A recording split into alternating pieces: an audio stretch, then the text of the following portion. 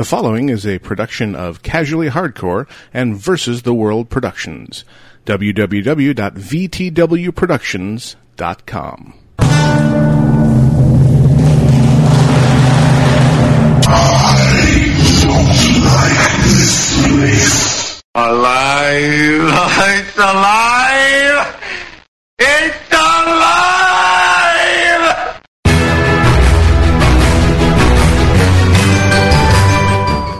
Ladies and gentlemen, do not panic. The casuals have once again seized control of the airwaves. This is an episode of Alpha Geek Interviews brought to you by Casually Hardcore. VTWProductions.com.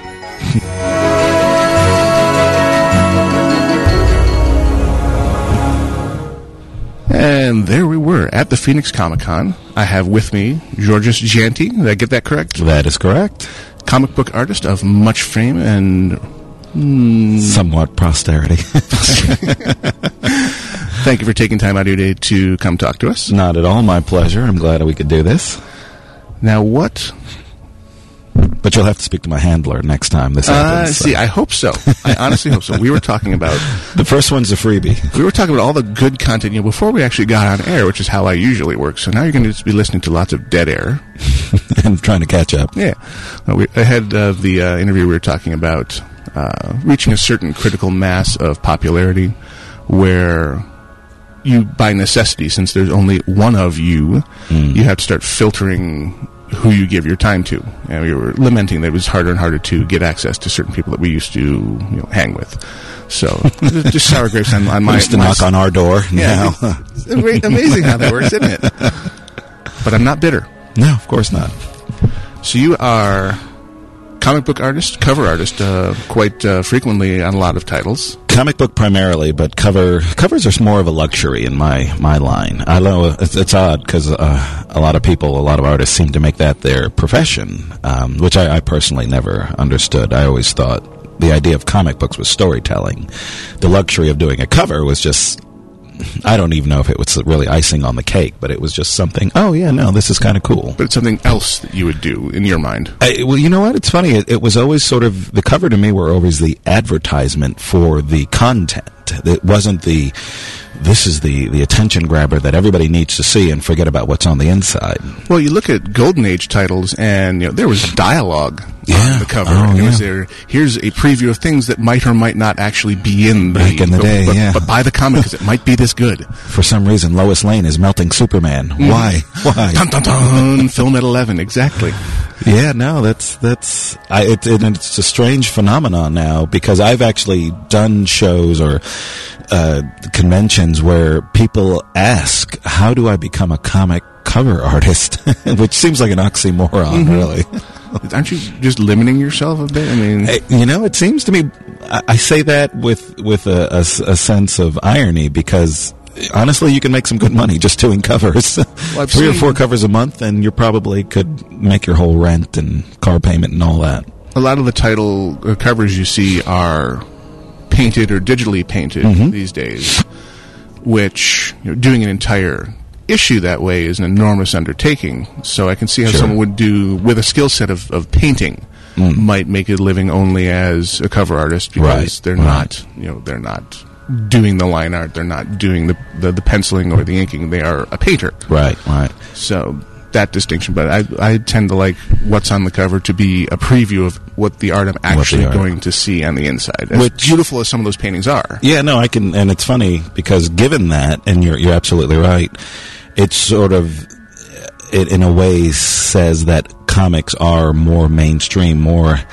And I say pop art more in the sense of an Andy Warhol pop art, not in the sense of just this is disposable art, where people really do appreciate and look at the comic medium as more of a respectable form of projection, whatever they want to do, instead of just this throwaway little thing you read on the train into the city and never thought of again. Which is our humble beginnings. In comics in general? Yeah, sure.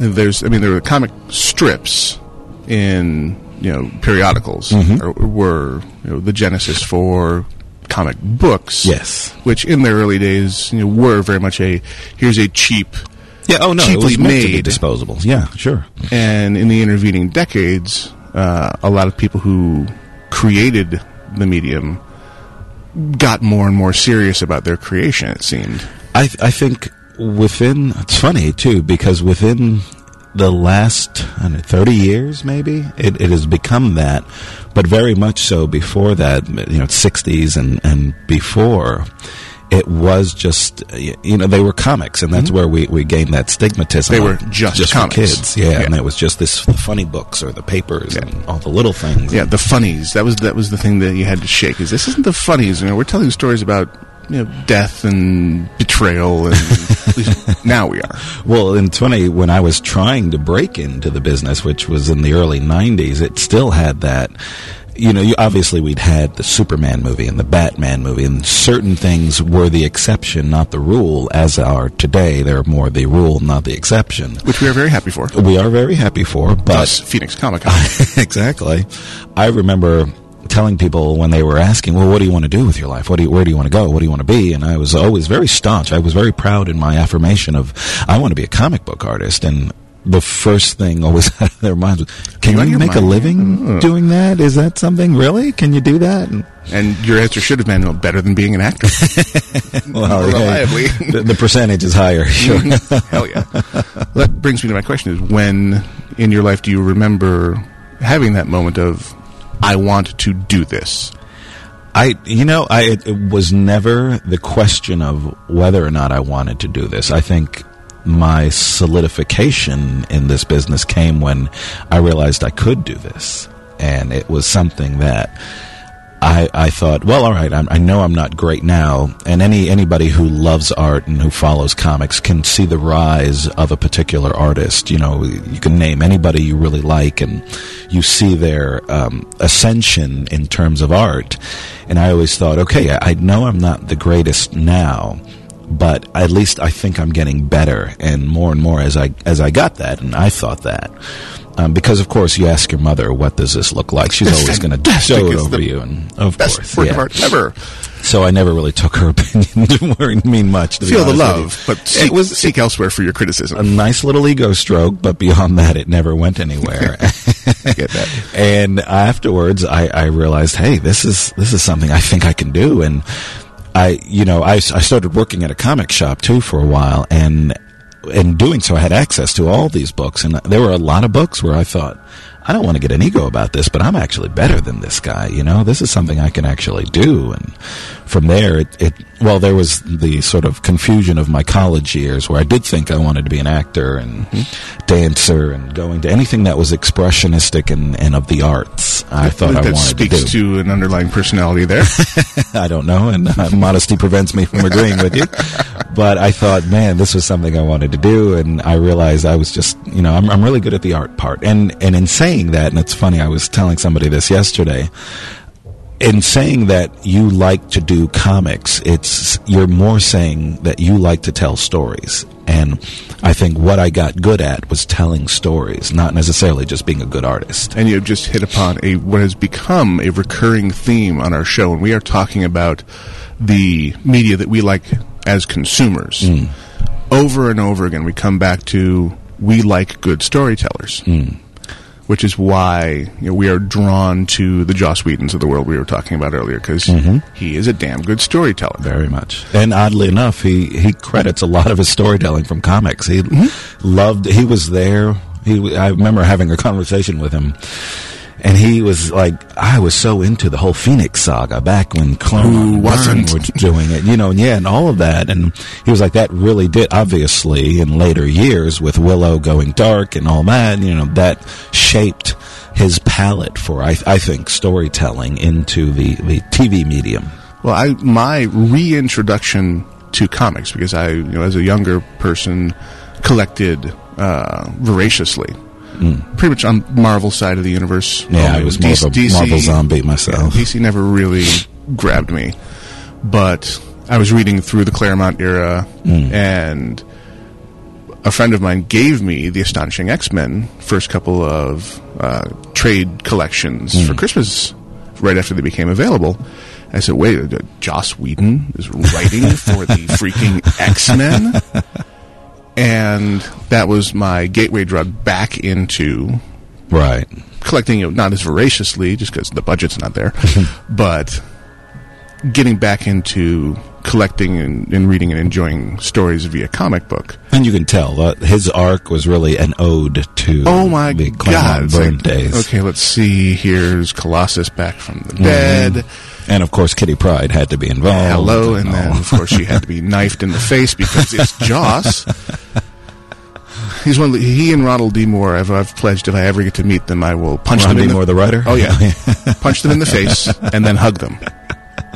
I actually came to really like Ron Moore on Star Trek Next Gen. He wrote some of the more better episodes that I just fell over with. I like him very much because he did a companion podcast to his Battlestar Galactica. Oh, did he? No, okay. So every episode before it released, he would sit down with a little handheld recorder and just do a stream of consciousness. Oh, good for him. With all kinds of revealing background information about the process of producing these shows. Not necessarily spoilers, just... Oh, no, he went all over the map.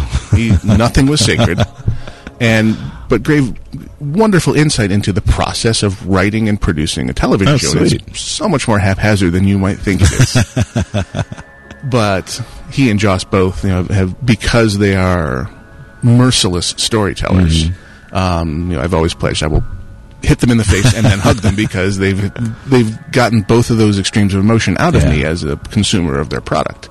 In a weird way too, I worked with Jane Espenson. Obviously, was one of the writers on Buffy, and she came over to write. She consistently makes fantastic stuff. Episode of, or I should say, an arc on season 8, and she was very much, she was very much. She treated it. I admired her treatment of the comics because I still meet people thinking they have the idea that this is something of a sort of the red-headed stepchild of publishing, essentially. There's people who don't understand and have no soul feel that way.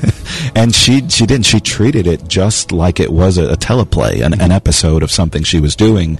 And I always thanked her for allowing me to be the director and the cinematographer and the wardrobe designer and all of these things. She understood, like, this is what you need to do to make this better.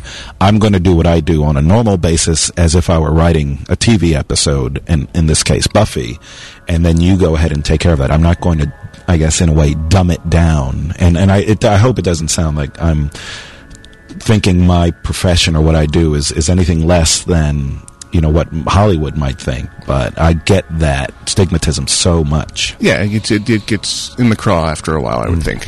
But her treating you like, instead of talking to the different departments, instead of talking to wardrobe and set design, she just talks to you as all of those things. And that was the funny thing. Joss said he loved working, he said he loved working with me, but I think he loved working so much with comics in that we had a conversation at the beginning. He says, I don't really have to. I think it was when I asked him why season 8 in comic form. This was something obviously you could have done anywhere and gotten Paramount to back you on it. Mm-hmm. And he's like, all I have to do is deal with you. And in all honesty, I kind of like that. It's just you and me in this thing. Obviously, the editors have a say and they come in, but the editors are servicing in more of the moderation, making sure everything goes well and everything is consistent. And really it is. Comic books are more a relationship between the writer and artist. And these two have to put out this product. And you'll notice some of the more better books that you might have liked over the years have probably been a writer-artist who were really good together, or a writer who also was an artist who did something and understood what he was doing, like Frank Miller or Walt Simonson on those books, that really gave you that sense of, this is something more than just a comic book when you really look at it or read it. Very much in the finished product, it arrives to the reader very similarly to the the television series. Yeah. If we're doing our job, because really, I'm sure you've sat and seen television episodes where you're like, God, that was really bad. Mm-hmm. But they had 15, 20 people doing it. And you think, well, how can that be so bad? I think we're willing to give ourselves the excuse that if it's bad in comics, it's okay because he's a bad artist or he's a bad storyteller, he's a bad writer.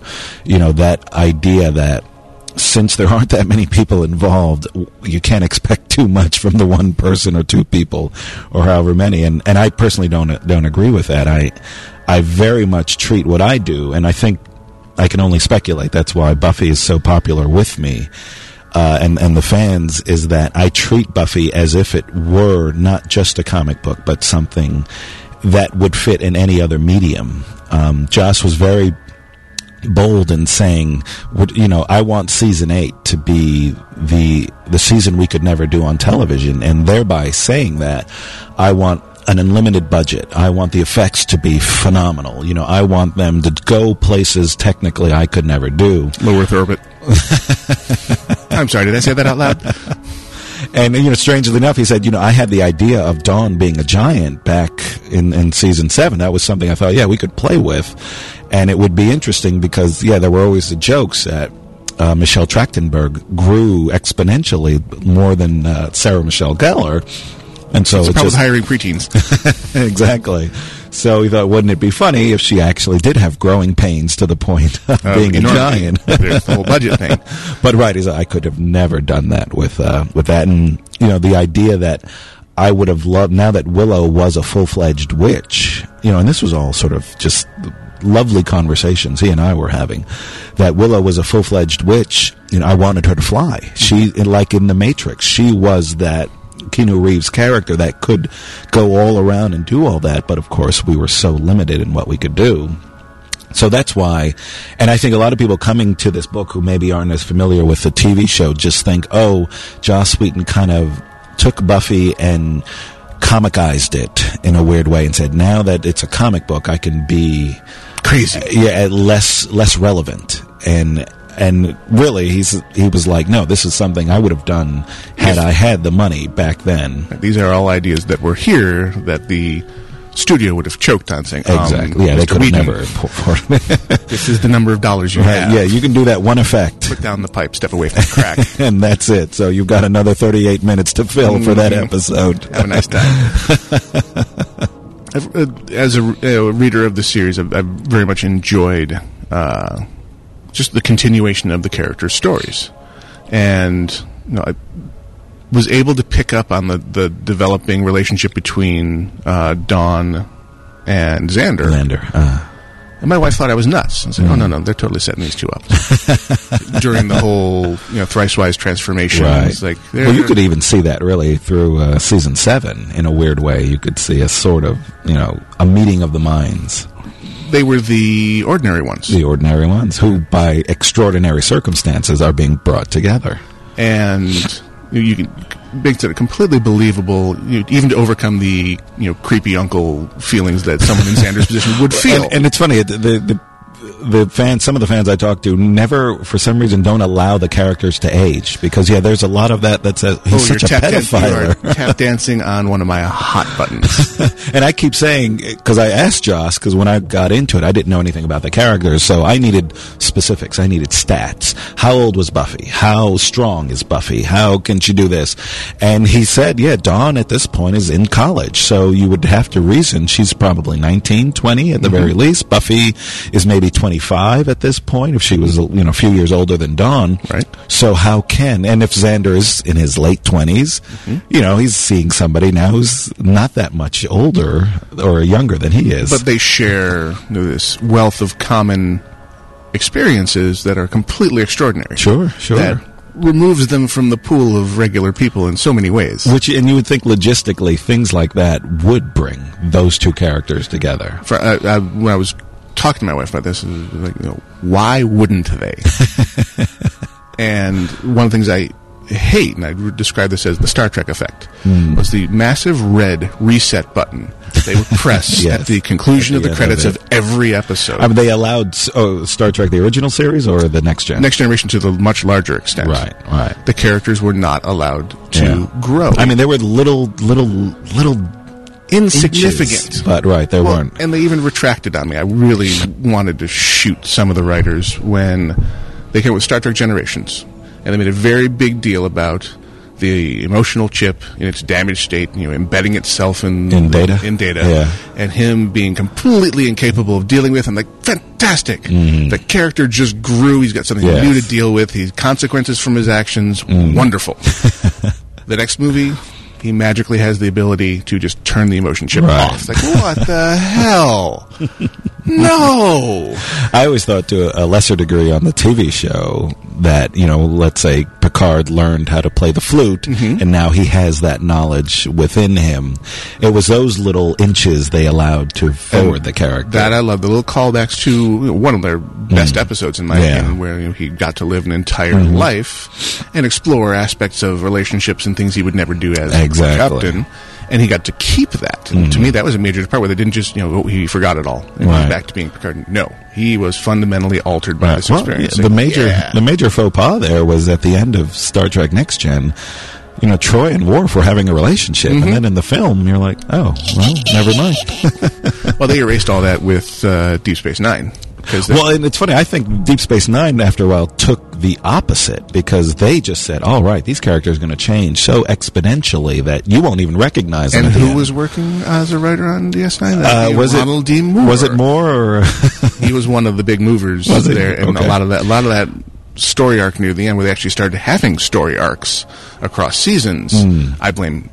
Well, I remember reading when he was doing Galactica that he wanted to do a lot of that with Star Trek that the company never let him do. He had even grander ideas. Yeah, DS9, to me, from a storytelling standpoint, was a major seed change for that organization. Right. And then they kind of lost their way and were right back to the big reset button with their subsequent. I think so. Yeah. And I shed a tear because when they did Enterprise, after they knew they were going to be canceled, they just pulled out all the stops and did all the classic stuff. They had the Orion slave girls, and they had the enhanced humans that would lead to Wrath of Khan. And I was pulling my hair out because they were even brought in Riker and Troy at the very end, which made me want to stab them in the face with knives. But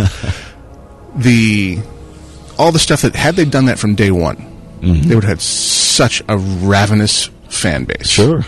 It was almost as if they wanted to say, this is Star Trek, but it's not the Star Trek and they wanted to sort of reestablish their own. But they showed that they had it in them at the very end. It's like, you could have been doing this. As with anything, when it's not working, all right, we'll go back to the beginning. And they did it well, and it was some of the very best episodes were the ones after they knew they were canceled. Yeah. Anyway, but we digress. We apparently diverge. So, is that why you're wearing a goatee? I am from the Mirror. Yes. Again, those episodes were some of the very best. Reusing or expanding upon old storylines in that way, great storytelling. If you haven't assumed, this is really for geeks. Oh, really? Whatever was your first clue. If you're a regular listener of Casually Hardcore, you knew what you were getting yourself into. You tuned out a couple of minutes ago, obviously. Or you're just foaming at the mouth saying how wrong I am. So, the Buffyverse, as is generally referred to, or is it now? See, it's funny. I hear a lot of that, or I hear the Whedonverse, which will encompass all of. You operate purposes, within the Buffyverse, I which is operate within the subset, a subdimension of the Whedonverse. Sure. There was you see the bit on Robot Chicken where they actually had Joss come in and voice himself. Oh, no, really? No. Because Seth Green's going from person to person, looking for a job, basically, or looking for people to... Seth Green as himself. Character? Okay. Voicing, it's his production, but and they have him sitting in this massive hall with a fire behind him and saying, "Oh, you wish to participate in my Whedonverse?" And Seth, wow, you actually call it that, huh? But... It's a universe where I wouldn't mind hanging out for a while. Sure. I've hung out now for almost 4 years, And I've had some of the best fun in my life doing these books, so I have no complaints whatsoever. Now, in the comic industry, they've gotten in the habit of offering alternate titles or alternate covers with every issue in order to increase sales, I assume. Sure. I find myself in the camp of always picking one and sticking with it when I'm collecting a series. And the funny thing about that, and yeah, it's almost as if, oh man, those guys are geniuses. Look, they have the cover that's the sort of comic book and the one that's more kind of realistic. But initially that came out, it was only supposed to be for the first issue that we did an alternate cover because we wanted to do, or Dark Horse wanted to do something special. I see all kinds of titles doing the multiple covers. Well, and obviously it's no thing back in the 90s where you had foil covers and embossed covers and that covers, all the gimmicky things. But we initially started just saying, hey, this is a special thing. How can we make it even more special? Why don't we just do an alternate cover to commemorate that? And this was a thing. Initially, if you ordered a certain number of books, you got the alternate cover as a result. It was never, you can order 2 covers and whatever, it didn't matter. You had to order a certain number, and it was more of an incentive, is what it became, essentially. Because I think then, after that, they saw that the sales on the covers, or the sales on the books were good, so they thought, you know what, why don't we just do 4 of them? It was understood that Joss's arc, the first arc, was going to be 4 issues. And all right, for Joss's arc, why don't we just do the alternate covers for that, and then we'll just leave it by the wayside. Maybe we'll do the 5th one, if he writes it, we'll do a sort of fun farewell. It would be an indicator of Joss is in the house. Exactly. And yeah, it just became, it was funny, my editor looked at me and he said, you know, it's weird, but I honestly thought that the alternate covers wouldn't be as popular as they are, but they're like really popular. I mean, they're so popular that it behooves us to actually keep doing it. It doesn't cost us all that much to produce extra books. No. And then after a while, they cut out the incentive of ordering so many of the regular covers to get the alternate. Now you could offer, whichever ones you want. And he thought, it's funny, my editor was then, obviously editors are very cynical and they're pragmatic. They live in the real world. They have to say, we deal with numbers, we deal with people, we deal with crunches. All of that. And he thought, seriously, I guess he didn't remember who he was talking to. He was like, yeah, when we started offering both covers at, however you wanted to get them, I honestly expected your covers to go down because, obviously the Joe Chen's ones are so more realistic. And I didn't take it personally. I thought, yeah, honestly, I'd feel the same way. And he's like, but they haven't. That's the weird thing. So no, we want it all. And I could only assume that, people enjoyed the covers so much so that they were polar opposites, essentially. I thought if the covers were too familiar or too similar in their inceptions that people would be turned off and then felt they had to choose one or the other. I think people in general, and essentially what it's become is that I feel the people who don't necessarily read comics all the time will look at the realistic covers, or the Joe Chen covers, I should say, and say, yeah, that's sort of my preference because this looks a little more realistic. And the people who love comics and read comics sort of understand the comic covers and say, oh, no, that's actually kind of cool. And I've always gone for, without even paying that much attention, your covers, just because to me the comic has always been, well, I would like a preview of what's inside, please.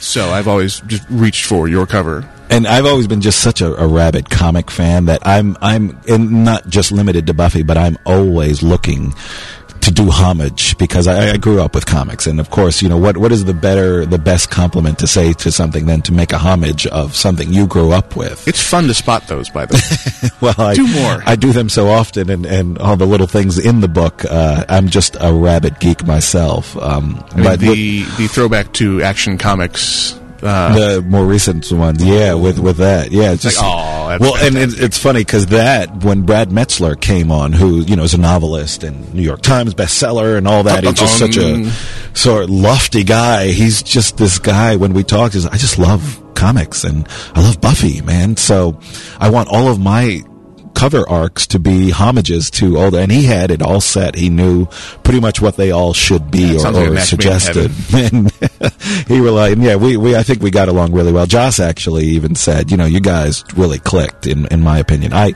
of course don't see it because I look at it as like a working actor will look at a role, this is a good role and I do this role every week, regardless of who's writing it, I'm going to give 100%, but I guess really people do tend to shine and that sort of thing. Well, at these cons you see actors, and we had Keir Dullea and Gary Lockwood up here yesterday, and they were talking about great directors and terrible directors, and so it's not as simple as I just do my job, right? Because someone doing their job badly can vastly affect the outcome through no fault of yours, right? So it is a wonderful thing, from a selfish standpoint, as me as the consumer of your product.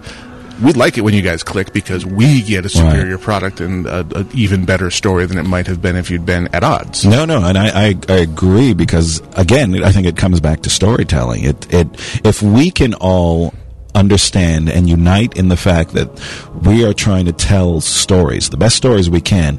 It's not a situation where, well, I'm a high-profile writer, so I'm coming in here and that's going to be the big I'm pull. going to fix the title. Which is the slant now in comics, and I totally understand. And if that's the case, if it's a question between really great art or really great writing, I'm going to favor really great writing, even as an artist, because I do love the idea of storytelling and good storytelling over just really pretty pictures. And see, I disagree with you on that, because if I want great writing, I'll read a novel.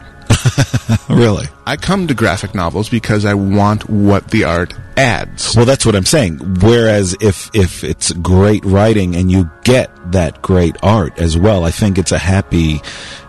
well, I don't want to say coincidence, because then that suggests it's few and far between. But like with any medium, with novels, I'm sure confluence. Well, with novels also, I'm sure you get the idea that some of this is really good and some of it is just really bad. You can't tell when an author's just phoning it in, especially on a serialized title. Exactly. You can see there are copies, or there are installments that shine, and others are like, wow, that was just phoned in. And I think comics should be almost a sense of checks and balances, where the writer should be held accountable when the artist says, hey, I read this and I don't know if this really flows. Tell me where you're going with this, or can you work with me? Yeah, if that's the case, this might be a better way of doing this sort of thing. And I think that's what comics have over any other medium. Well, it sounds like you're wearing your cinematographer hat at that point. Well, and that's just it. Yeah, you're that's why I hesitate to call myself a comic artist, because you have to do so much more than just draw. You have to understand what the process of storytelling is, like what that lighting for that scene might be, or, what those characters really, if they're either standing or if they have a prop in their hand, or what does that mean? And to me, that is paramount. I'm constantly thinking of that when I read a script. I'm thinking of what are the characters doing? What is that scene trying to say that I can enhance visually, that the writer, of course, is entrusting upon me in words, so to bring that out better. See, and I would never have thought of comic artists having to worry about blocking a scene. No, and it's funny, I tell people, anybody who wants to become a comic artist, I say, take a class in cinematography. this is something you are going...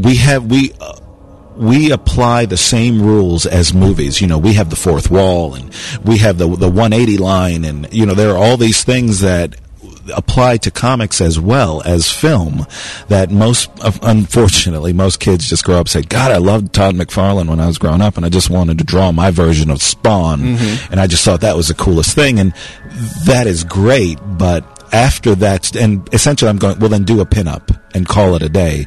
But when you're doing comics, that is maybe 2-3% of the total whole of what comic books are. And you need to find your own voice. And eventually, right. It's okay to be influenced. Obviously, sure. Spielberg was influenced by Hitchcock, but he's his own director, and I think artists do the same thing. Now, you had a particular challenge in coming into do season 8, in that you weren't merely creating comic book characters, you were modeling off of actors. Real people, sure. How much does that affect your process? Which is funny. I think the idea that I actually was not into Buffy at all when I first accepted the job. We fixed that. I came in with no real... I understood in terms of pop culture who Buffy was and what Buffy was. There was a phenomenon. There was that. I was not unaware of it, but I was never susceptible to it. And I think that helped me in a good and bad way, because, of course, I look at those issues now that I drew not having a full knowledge of the Buffy lore, thinking, God, I could do those so much better today because I have so much more knowledge. But I also think it alleviated me from any nervousness of actually drawing something. Performance anxiety. Oh my God, I'm going to get it wrong. Right? It's this huge thing. 100 people are going to tell me, oh, that's not Buffy's nose. I don't know what the hell you're doing. Mm-hmm. Which is funny because Joss himself set me straight right from the get-go. Because I kind of told him, once as an actor or a musician or anybody who's trying to get a job in a very competitive field, you always want to sell yourself. Even if you don't really know what the product is, you want the job because, of course, getting a job is paramount. And step one. I was once I got the job, I had a conversation with Joss and I was like, dude, between you and me, I love this and I will give you my 100%. Don't get me wrong. But I got to tell you, I don't know that I'm good with the likeness stuff. I've never done it. And I don't know why you picked me, because everything else I've done was, either Gambit or Superboy or the Green Lantern or something that didn't need any of this reference. Those ones you can interpret. Your own people interpretation. Won't hold your feet to the fire. Exactly. People like a new interpretation of a beloved character. Mm-hmm. It's not the same as, that doesn't look like Sarah Michelle Gellar, damn it. Right. How dare you? And he set me straight. He's like, look, I'm not interested in Buffy looking like Sarah Michelle Gellar. I'm interested in her looking like Buffy. And I thought in a weird way that really clicked. And of course he meant that subsequently for all the other characters. Because Sarah Michelle is playing Buffy. Exactly. She is not Buffy. And obviously she will go to her grave looking like Buffy the rest of her life. That, I'm not ignorant to that fact, but the idea that in interpreting Buffy in comics, I interpret her more as a character, almost using Sarah Michelle as a guide, not necessarily. You didn't turn her brunette or anything drastic. She's still a blonde, shortish, athletic very woman. spunky, emotionally charged girl. Right. So that it doesn't sound like it was an insurmountable or anything you wound up obsessing about, making it, oh God, it has to look like I didn't at the beginning. For the first couple of arcs, I was happily ignorant to all of that, and once I really got shielded from the seething mass of humanity that is the Buffy fan base. No, it's funny. I to this day will not read a whole lot of reviews because, of course, I think the internet has given everyone such super anonymity. They can say whatever they want, and rightly so. But it gives everybody a voice, including the douchebags. Even the voices who really aren't well thought out in that sense. And I agree everyone should have their own opinion, but I don't tend to follow that sort of thing. I think Kevin Smith made an entire movie about that concept. Very true. In the middle of season 8, you were asked to step away from the title for a while because they were doing a crossover with Frey. Yeah. Which I totally understood. I think people looked at me and said, oh, weren't you pissed off that, you had to be taken off the book? And I was like, no, Carl Merlin actually created Frey with Joss, so it's almost poetic that those two could have come together again. Do more of that story. And I always say, I did the covers. Mm-hmm. I still have done the covers, so it was never a question of... I wasn't begging for food. Yeah. And I knew I was coming back. I was actually grateful for the time off because it allowed me to go skip ahead and get caught up on a deadline. Excellent. That was, from the reader standpoint, I had started reading season 8 before going back and learning about Frey. Frey, right. Because I had, that was during the period of time where I was out of comics. Right. So it was kind of a weird reversal of, oh, hey, they did this thing that they're referring back to, I better go read that. Exactly. And think, oh, hey, this is kind of wacky and different, and okay, time travel it is. And then they managed to integrate that into the ongoing story arc. And the beautiful thing about this seems to be that season 8 is season 8, and it is tracking very much like a season of the television series where you have some short arcs and you have basically episodes of interesting content with an undercurrent of the big bad. And the big bad in this one was kind of in your face from the get-go of, hey, Twilight. Right. And I think Joss was very adamant about saying, in the comics, I get to do the B stories that I could have never done on television. And that was where I was heading. The episodes are much more expansive here, where he would be curtailed in what he could do by budget and just by the number of minutes you're allowed to have in an episode of television. So we get 4-issue extravaganzas on these whatever these storylines are, which would have probably either never been produced, or hacked to death to make a 45-minute episode of TV. Sure. So bring me more like that, please. Well, I think in a good and bad way, it worked for us. In the good way, issue 5 was about the Slayers impersonating Buffy because she's such a figurehead now. You know, she was susceptible to a lot of danger. You got where I was heading ahead of me, which is the one-shots. The one-shots. And I think that's good because Joss actually did that story. That was a throwaway story that... Or I should say that was a throwaway line that he had. He said in the first issue of Buffy Season 8, he said, there are 3 girls who are posing as me very publicly. One is literally underground. The other is partying it up in And that was just Europe. To tie up a loose end from the television series. And that was from Angel, the girl in question. This throwaway line becomes this really great issue of the comic. Well, it becomes a great issue of the comic because apparently there was a production assistant or some woman who worked on Buffy while all that time was going on, and she was extremely ill, and Joss never knew about it. And he said he felt so bad that he never really knew the woman, and she was one of those women who kept herself to herself, that she never said anything about her illness. She'd recently died, and it really took Joss, he said, by emotionally it hit him Hearing about it after the fact. That he person who was out there for me, doing her job and never complaining that she was in pain or doing whatever, and I didn't even know. I was ignorant to that fact. Needed to honor her,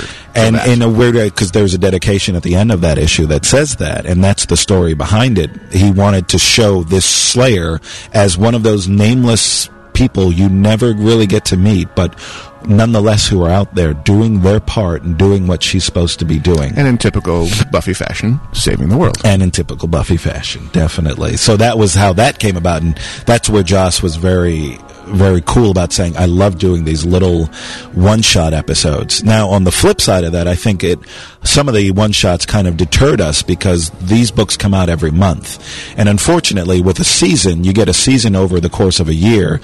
Books come out over the course of a month. You know, you are prolonging Season 8 by a few years, if that's the case, when you do these one-shots. And I think it might have gotten us off track a little bit. Well, and Joss has such a reputation for delivering his written material on time, ahead of schedule, under budget.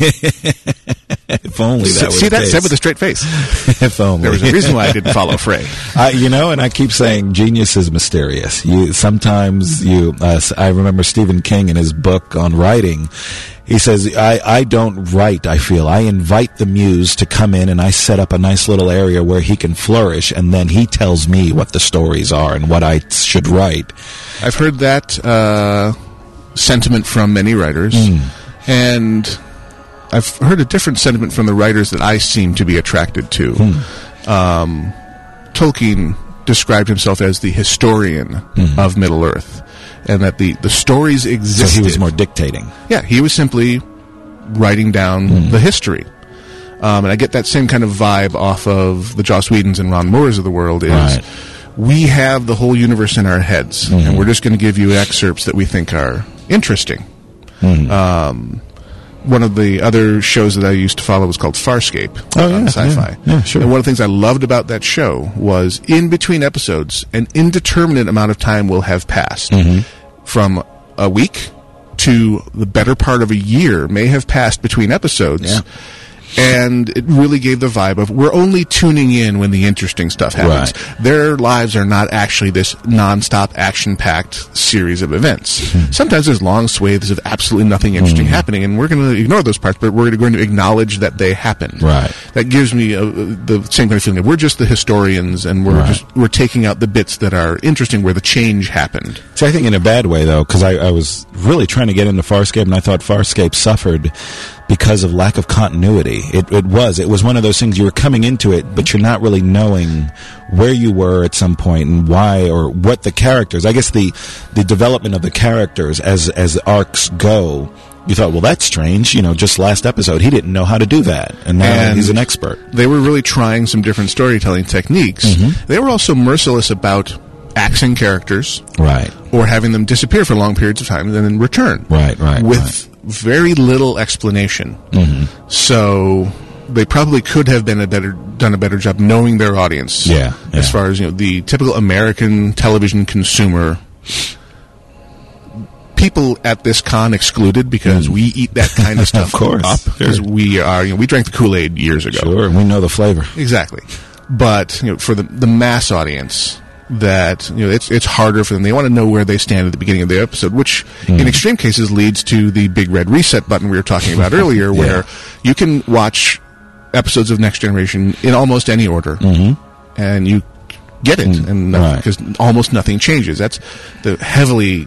Well, that was the edict. It had to be a self-contained story. And that took to a bit of an extreme. Now, Farscape probably took it to the opposite extreme of, no, you got to watch these in order, and you got to be on the ball, and you got to be paying attention, listening to every piece of dialogue. Right. Somewhere in between the truth lies, I think. Which, I wish, because I did a show with Virginia Hay, and we really just sat and talked, and I was like, God, just on the basis of how genuine you are and how open you are, I really am trying to get into the show, but I have to say, it seemed like a deterrent that the continuity was really in hacks and whooshes. Now that it's available on things like Netflix Instant View, and you can, or just get the seasons on DVD. Yeah, that's one of my objectives, just to get the whole season, the whole series, and then just watch it. It is well served by that format of just sitting down and watching it. That being said, they really don't get their legs under them until well into the second season. Right, because I've watched it at first going, okay, so this is Buck Rogers. I see what you're saying. All right, well, we'll go from there.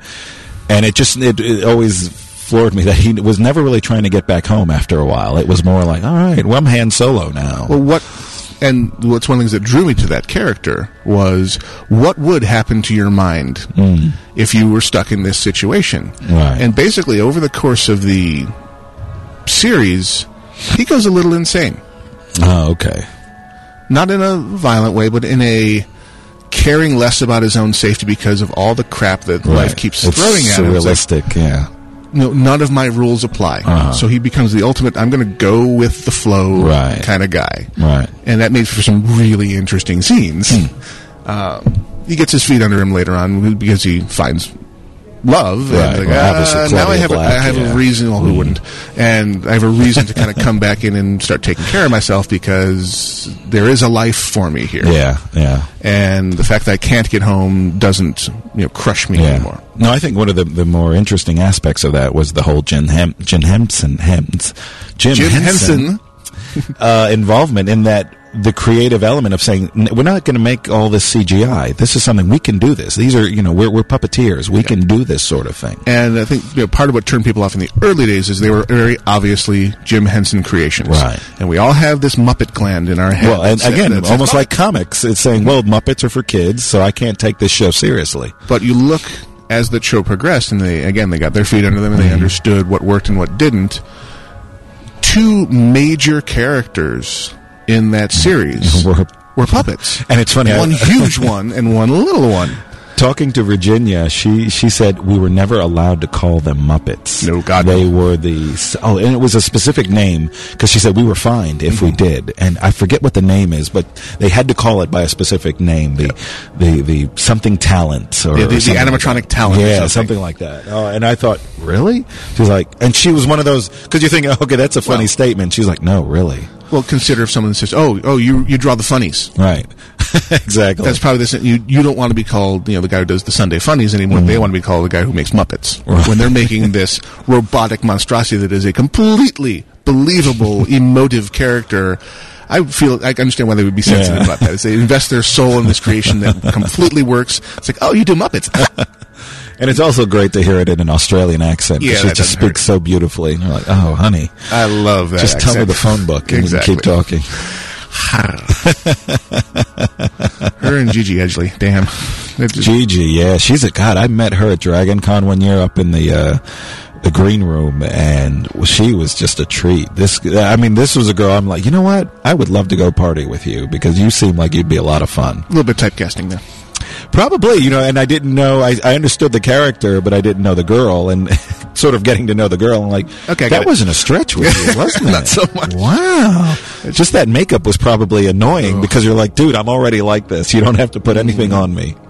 Well, I think you now are to the point where you need to get to your booth. Oh, that's a shame. This has become so There's nothing engaging. saying we cannot pick this up later. I just don't want to keep you from... Please, yeah, let me know. I know I've got a few people who were asking if I was going to be in this morning. So I don't want to hoard you. As much as I would love to stay, we can come back later in the day and pick up the conversation. I would love to. Always willing to talk about comics and sci-fi. We got so much ground we could cover.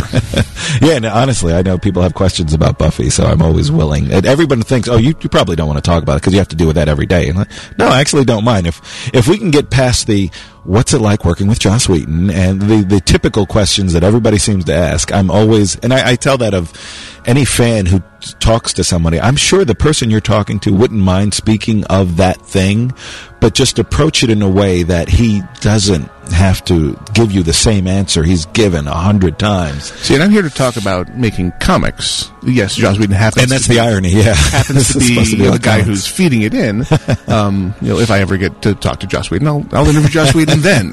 Well, I've got his number. Let's see if we can't call him right now. Yeah, I'm not going to interview him by proxy through you because that's a waste of an incredible opportunity. So, Joss, he said this. I'm serious. Oh my God, really? Oh my God! Send in the team. Take him out. Which is fine because he's such a. He's a writer. I mean, and there's some people who are what they are, and he really is a writer. And in doing so, he speaks so well, and he's very witty, and he's just, his mind is not to the level of say, a Robin Williams, where it's such a tangent thing, but his mind is so keenly focused but that he's entertaining. At the same cellular level that you are an artist of the comic variety, he is a writer of the sci-fi variety. From your lips to God's ears, my friend. If that's the case, I'll take it. Right?